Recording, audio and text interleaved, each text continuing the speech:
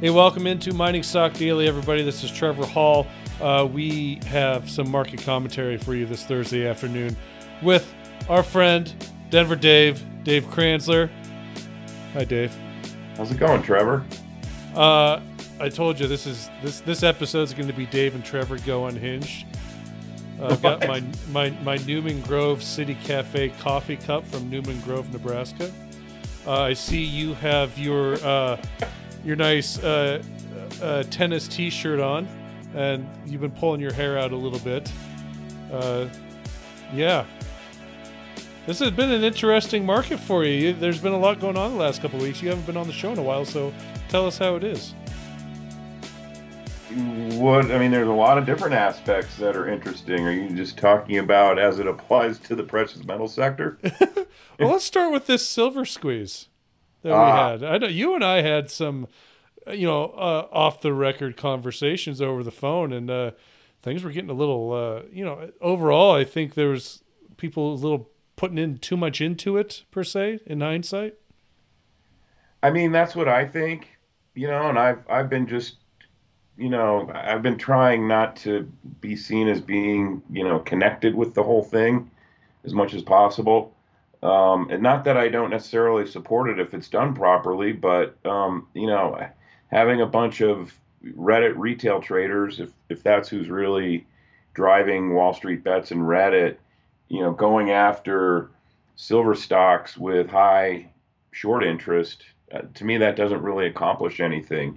Now that said, it did stimulate a massive rush to buy silver bullion products from the coin dealers, and the coin dealers were wiped out, and I think most of the coin dealers are still wiped out for now. And the mint has put silver on production allocation, claiming that it can't get enough silver blanks to produce what's the full extent of what's demanded. To me, that just tells me the price of silver needs to be higher, right? When you've got a demand and supply imbalance, you use price as the moderator or as the equalizer. So when demand is exceeding supply, you raise the price so that you can balance the two out. But you know, I don't think a retail buying rush on physical silver is going to squeeze the market. And I think you have to, in order to properly squeeze the silver market, you got to go after the silver that's allegedly sitting, I would rather say reportedly, I guess, sitting in COMEX and LBMA vaults, or non-LBMA vaults in London. And that's really where you're going to. That's where I think the market can be squeezed, and it can be effectively squeezed. And I wouldn't even necessarily refer to it as being squeezed. It would basically impose truthful price discovery on the silver market, because there's a massive imbalance between derivative paper silver and the actual underlying physical silver that's available to be delivered if the holders of the derivative paper silver were to call in stand for delivery of the silver. But it's not just standing for delivery. You also, the entities that take delivery of the physical silver need to remove the bars from the COMEX and the London vaults. That's where I think you could really see the silver market get interesting. I was able to actually last night purchase a couple 2-ounce Aztec calendar silver coins. I think they're pretty sweet looking coins. But I paid, what was it, $68 per coin, and they're 2-ounce coins. So the premium, they were still really high premiums and all the same things. But so you can still find some things that are available. But it makes me laugh when it's like we're saying like the silver isn't necessarily available for the mints to get more coins into production, but SLV can just unload 6 truckloads of whatever silver into their vaults to fill their coffers. I don't think anyone who's taken a serious look at SLV actually believes that SLV put those bars into its vault. In fact, I think Chris Marcus has covered it in one of his podcasts, and I know Ronan Manley at Bullion Star has written about it. And I've looked into it, I've dug into it.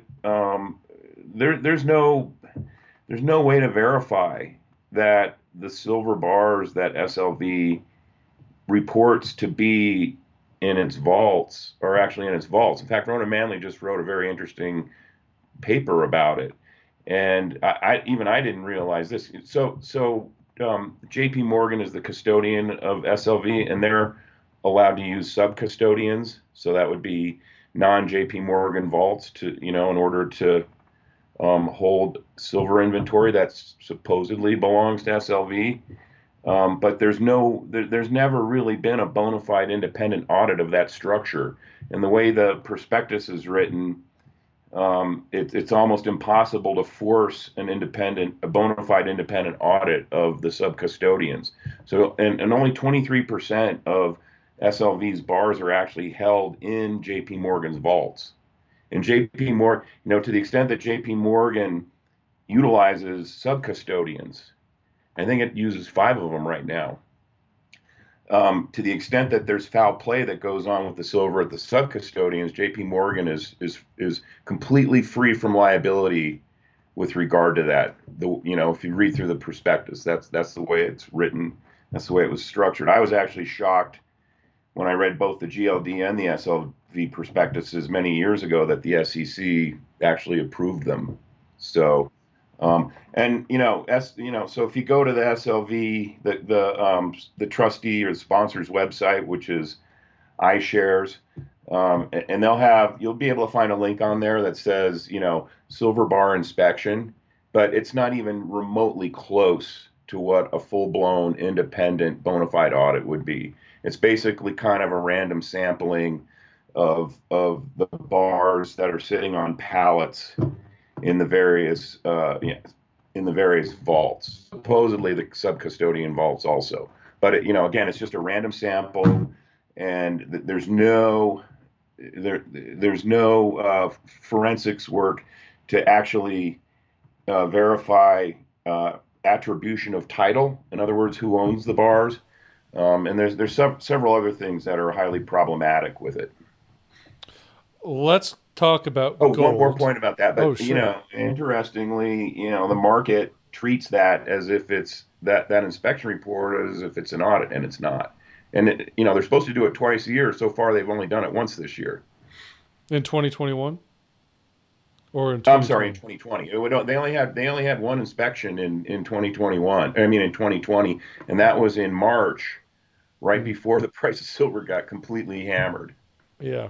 Yeah. So I guess Interesting. the point here being is it's highly questionable, um, in, in terms of how much of the silver that SLV um, reports on its website every day is being held in SLV. And I mean, the most obvious one, as you pointed out, is all of the silver that they supposedly added last week. Yeah. There's no way Yeah. they could have sourced that many bars. No way. Ah, I mean, what I think it was like 6 truckloads is what I heard. It Just was a massive amount. I you can't forget get the six numbers, but truckloads of there's just no anything way. into. Yeah, you can't get six Yeah. truckloads of anything in New York without shutting everything down. uh, Right. and Exactly. let's. I want to ask you about gold because you and I have. Well, you've been writing about it for the news briefing each morning this week, and that's on the Holbert Gold Index and the Contrarian View. So let's open this up a little bit for those interested in the gold miners and the junior exploration space. What are we seeing from that this week, and really, your contrarian look at that index? Well, it's not necessarily my contrarian look per se. I mean, historically it's been a I look at a lot of different market contrarian indicators, as you know, and historically the Holbert Gold Newsletter Sentiment Index, the HGNSI, has been one of the more reliable contrarian indicators. So that um, when it goes negative, meaning and the methodology is they poll uh, any newsletter that makes a recommendation on going long or short gold, or not holding a position in gold. So any newsletter that makes a recommendation concerning gold, it takes the a poll every day and nets out the amount of newsletters that are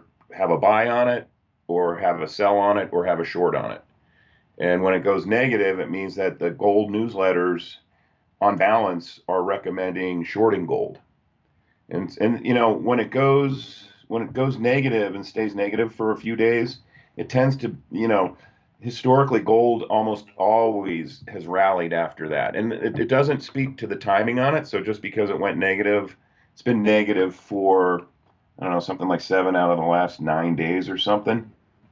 That doesn't mean that gold's going to, and the mining stocks are going to rally tomorrow, but it means that the market is there's too many people standing on one side of the boat, and invariably it'll tip the other way eventually. Um, Yesterday it actually jumped 15 points to positive 1.67%. So on balance, gold newsletters have become it's basically a neutral reading. And then, on the flip side, when the index gets up to, 60, 70%, gold almost always sells off. Again, not right away. It might be a month later, but it does. All right. Uh, what's been happening on the junior side of things? I mean, obviously, with the price of gold continuing this, seems like endless consolidation.